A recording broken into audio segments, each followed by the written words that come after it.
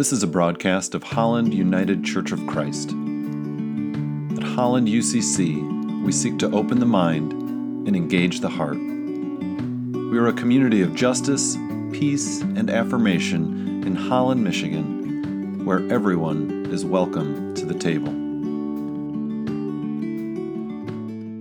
Words of Integration and Guidance by Andrew Harvey. For Jesus, the kingdom was a present mystical reality, the only authentic reality to which all other loves and actions are to be directed. Its splendor is always around us, and only our blindness and driven desperate attachments to all the various forms of conventional wisdom prevent us from seeing the wonder of it, living in it, and living it out so that others can catch flame from its fire. Jesus knew that participation in this kingdom is open, without exception, to everyone. In Jesus' overwhelming experience, the kingdom is now, is here, is the inmost heart of reality itself, the fire of love and justice blazing at the heart of all things and beings. What Jesus is trying to wake us up to is the depth of our own individual responsibility to be a flame of the fire of the kingdom. A reading of Scripture from Psalm 50, 1-6, as rendered by Nan Merrill. The beloved, through the energy of love, brought forth the world. From the rising to the setting sun, love radiates out to all the nations, perfect in beauty. The beloved has come and will not keep silence, for divine love is a consuming fire, calling forth heaven and earth to the judgment of all peoples. Gather around, my loyal friends, all who by repentance and recompense follow the inner way.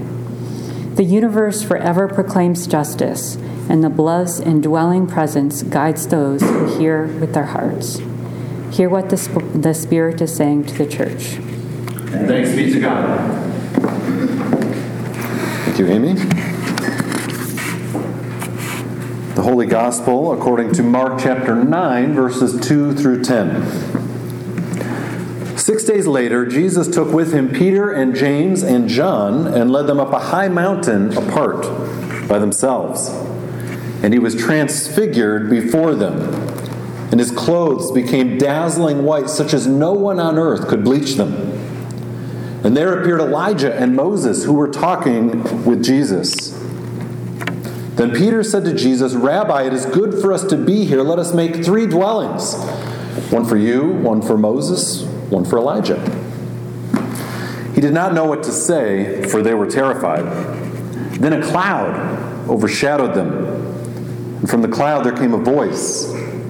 "This is my son, the beloved. Listen to him." Suddenly, when they looked around, they saw no one with them anymore, only Jesus.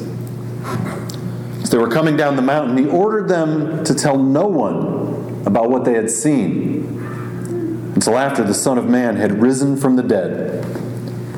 So they kept the matter to themselves, questioning what this rising from the dead could mean. For the Word of God in Scripture, for the Word of God within us, for the Word of God among us. Thanks be to God. As a child, in Sunday school, many of us learned that a safe answer to most questions was what? Oh, there you go. The Bible says so. Jesus, right? Often it's Jesus, you know. Who created the world? Jesus. How many days was Noah on the ark? Oh, wow.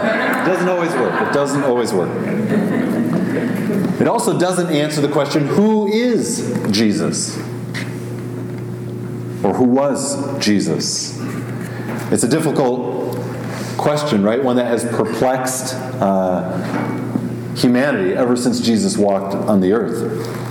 Wayne Meeks, a professor of biblical studies at Yale University, notes, every Christian sooner or later has to ask the question, who was Jesus really? And he says we ask this in our age in a special way because we're very historically oriented. We are modern or perhaps postmodern people. But all of us have a sense that we want to know what things were really like. We want to know what Jesus was really like. Well, perhaps our story today will bring us some clarity.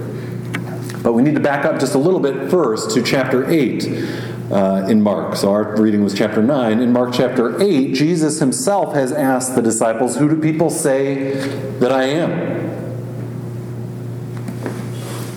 As noted, a question we often ask ourselves: who is Jesus? And for many of us, there's a lot riding on this question. A number of us have been raised in traditions where answering that question correctly might be the difference between being in or being out, between being a true Christian and being something else. Jesus himself seems interested in the question, almost as if he too is searching for his identity. Who do people say that I am? Or what's the word on the street? The disciples respond with, some say John the Baptist, others Elijah, and still others, one of the prophets. But then Jesus presses it further. He says, but what about you? Who do you say that I am? And how does Peter respond? You are the Christ, the Son of the living God. And how does Jesus respond to Peter's response? Blessed are you, Simon, son of Jonah, for this was not revealed to you by man, but by my Father in heaven. And I tell you that you are Peter, and on this rock I will build my church, and the gates of Hades will not overcome it. So Peter, it seems, gets the answer right, and he gets rewarded. Many of us are familiar with that system. Rewards for right answers.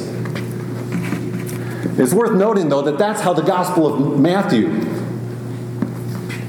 shares the story. In Matthew 16. But what about in Mark chapter 8, where our reading comes from? In Mark, it's a little bit different, or maybe even very different. Jesus asks the same questions, and Peter responds with simply, you are the Christ. No mention of Son of God. And how does Jesus reply? He doesn't. He doesn't. At least, not directly. Nothing like we read in Matthew's account. You're right, Peter, and because you're right, here's what you win. I'm going to build my church on you, or through you. What Mark does report is that Jesus warns them not to tell anyone about him. It's almost like, nice try, but can we just not talk about this? In fact, forget we talked, and don't tell anyone we had this conversation.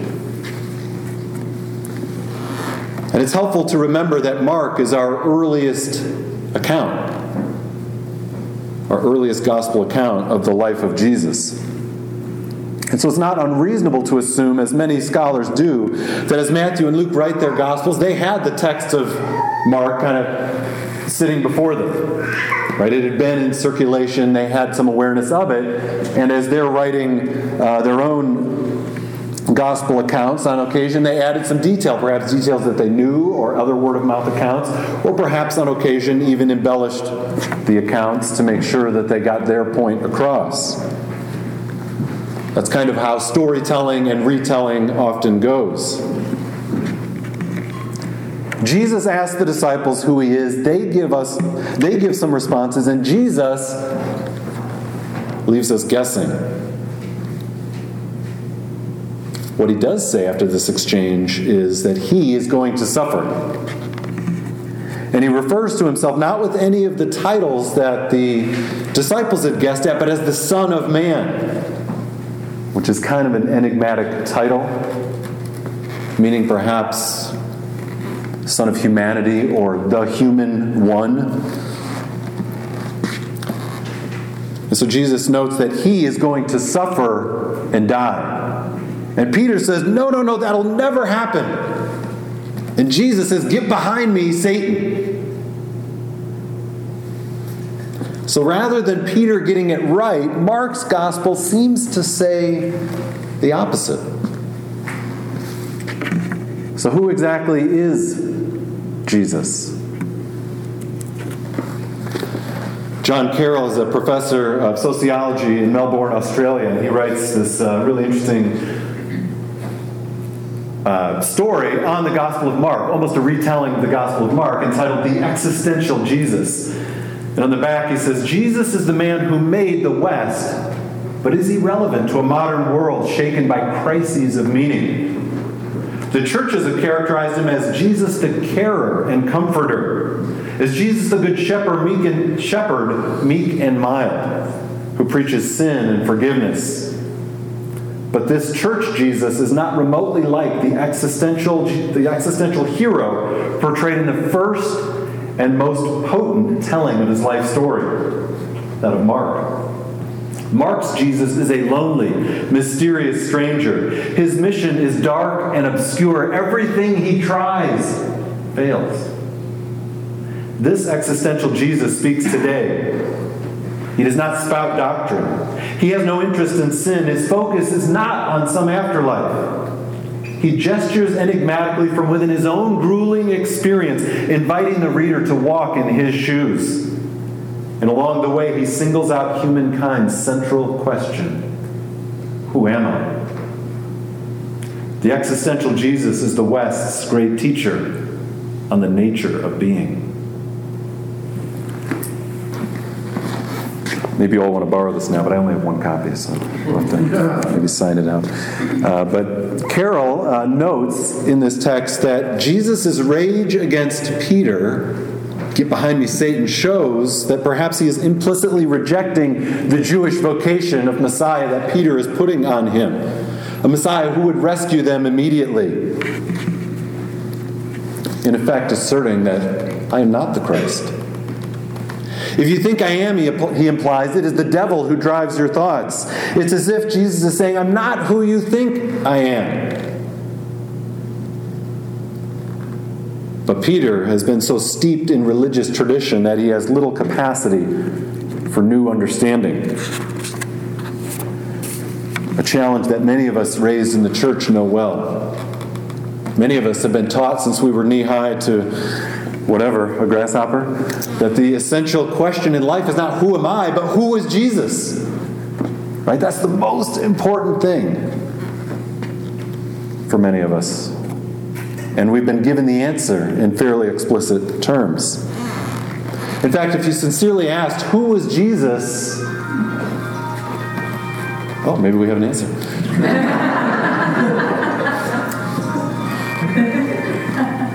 Don't leave us hanging. If you sincerely asked, who is Jesus in these parts, implying that you didn't know the answer, you might just be asked to leave town. So I will keep this conversation under wraps. Carroll goes so far as to say that Peter has exchanged his soul for a defensive and mindless parroting of doctrine. And he says that this is a typical human response to acute, disorienting anxiety. What is that anxiety? Well, Peter thinks he knows exactly who Jesus is. Messiah, and all that means, divine rescue, conquering of Rome, etc. And when Jesus reveals a different plan that leads to suffering and death, he doesn't have categories for that, and anxiety results. And the greater the anxiety, the more dogmatic we might become in defense of a doctrine as absolute truth. When the world is uncertain, we want to fall back on certainty often, right? It's a very human thing to do. And I would say that when naming Jesus a specific way becomes more important than listening to what Jesus himself is saying, well, I think then we've arrived at something a lot like much of Western, particularly evangelical Christianity. But Jesus says in this setting, if anyone would come after me, he must deny himself and take up his cross and follow me. For whoever wants to save his life will lose it. But whoever loses his life for my sake and for the gospel will save it. not exactly the kind of talk that fills a stadium, right? This isn't feel-good American religion Jesus is talking about. It's about caring so damn much about other people that you're willing to actually lay down your life for them. And all of this is before the transfiguration even happens. Some of you are like, wait, just now we're going to get to today's text? But sometimes we need a little background, right? We need a little background before we jump right into a story. So on to the transfiguration. At the very beginning of his work or his ministry, if you'll recall, Jesus first stepped down, so to speak, into a river to be baptized with water. And now, here at perhaps the midpoint way of his work, and after he's just realized all that he's going to have to go through, he steps up onto the mountain and receives a second baptism, so to speak, this time a baptism of fire. And amidst this shining appearance of Jesus, a cloud appears overhead which overshadows them. And then alongside Jesus appears Elijah and Moses who talk with him. Perhaps this vision will afford Peter and us the clarity we're searching for. Peter blurts out, it's fortunate that they are there, and so that they should perhaps erect some tents. The Greek word there for tents is skene, which can also be translated tabernacle or temple. And so I think there's a couple levels of meaning in Peter's response. One is that maybe he misread the cloud as just bad weather. Right? It's dark, it's going to be stormy, it's going to rain. Let's make some tents here. We can't have Elijah and Moses getting all wet. So maybe that's one thing that's going through Peter's mind. Secondly, it might be that he just wants to preserve the experience, right? There they are on this mountaintop where the light is shining. Much better to stay there than down below where it's darker and things are a bit less clear. But thirdly, and perhaps unconsciously, Peter is anticipating his own future of building churches. This Greek word can imply a sort of religious structure. And so when he's out of his mind with fear, so to speak, his default response is, let's build a temple. Maybe he's not up to the mystery and he can just retreat inside this structure. He's terrified, perhaps, by this shining of Jesus, and huddled inside this temple tent. He won't have to look on it. Carroll notes that churches, by their very nature, are hostile to fire. They need to extinguish it. In other words, churches are actually hostile to the inbreaking of the holy, or the inbreaking of God. A pretty serious charge. Maybe there's something to it. But what of the voice that speaks? It's worth noting that the voice from the cloud is the second and last time that God intercedes or speaks in this gospel narrative. That's also true for all of the gospel stories. And so it will turn out to have been perhaps a farewell or an exit blessing. It's almost as if God and the great Jewish founding fathers, Elijah and Moses, are handing off the baton to Jesus and to those who would come after him. This is the last time that a figure like Yahweh appears in a historical narrative in all of the Bible. That's it. But how instructive that the last word we have from God in history is listen to Jesus. Listen to Jesus. Not construct temples to Jesus, not create elaborate theologies about Jesus, but listen to him. Now this can create anxiety.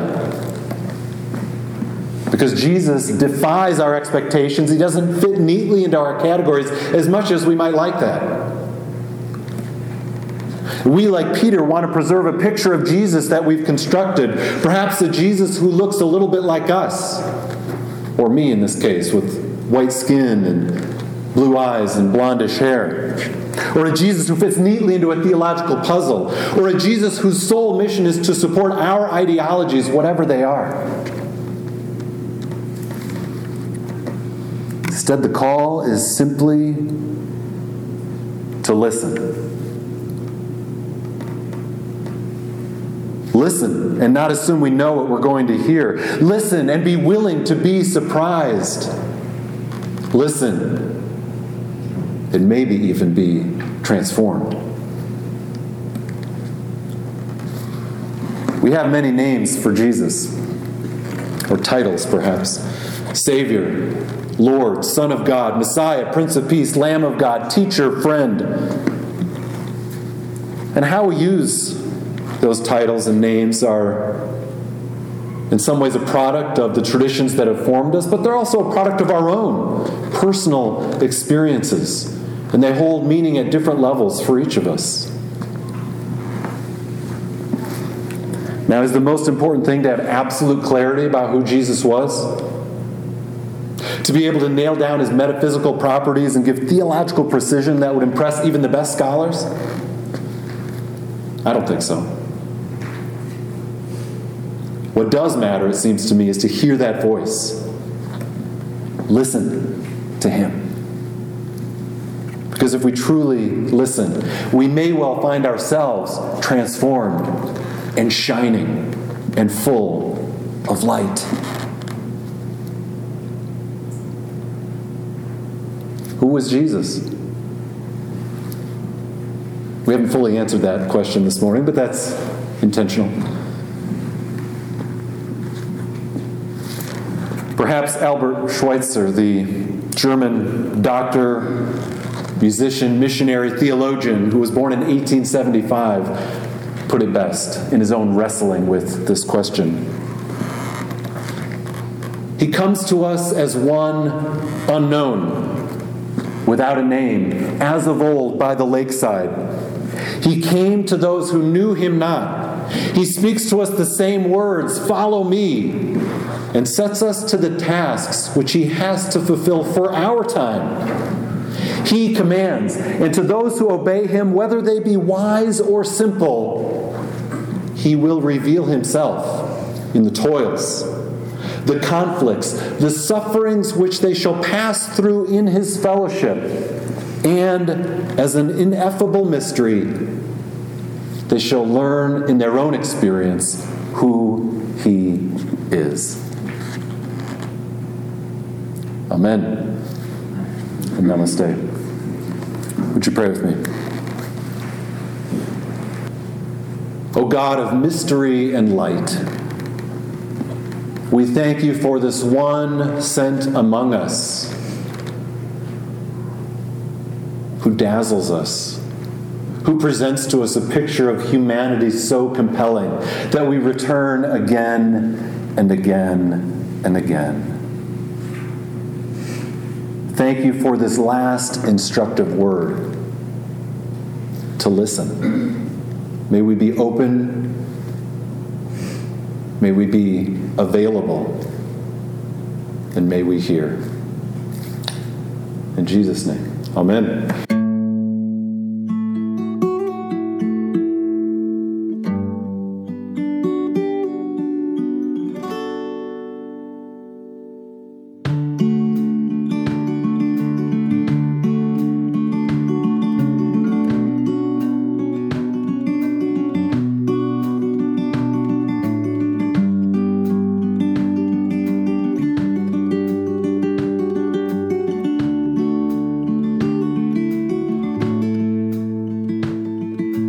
Invited to join us for worship on Sunday mornings at 10 a.m. at the Holland Area Arts Council in downtown Holland. And for more information, how to get involved, or to support our work, like us on Facebook or visit hollanducc.org.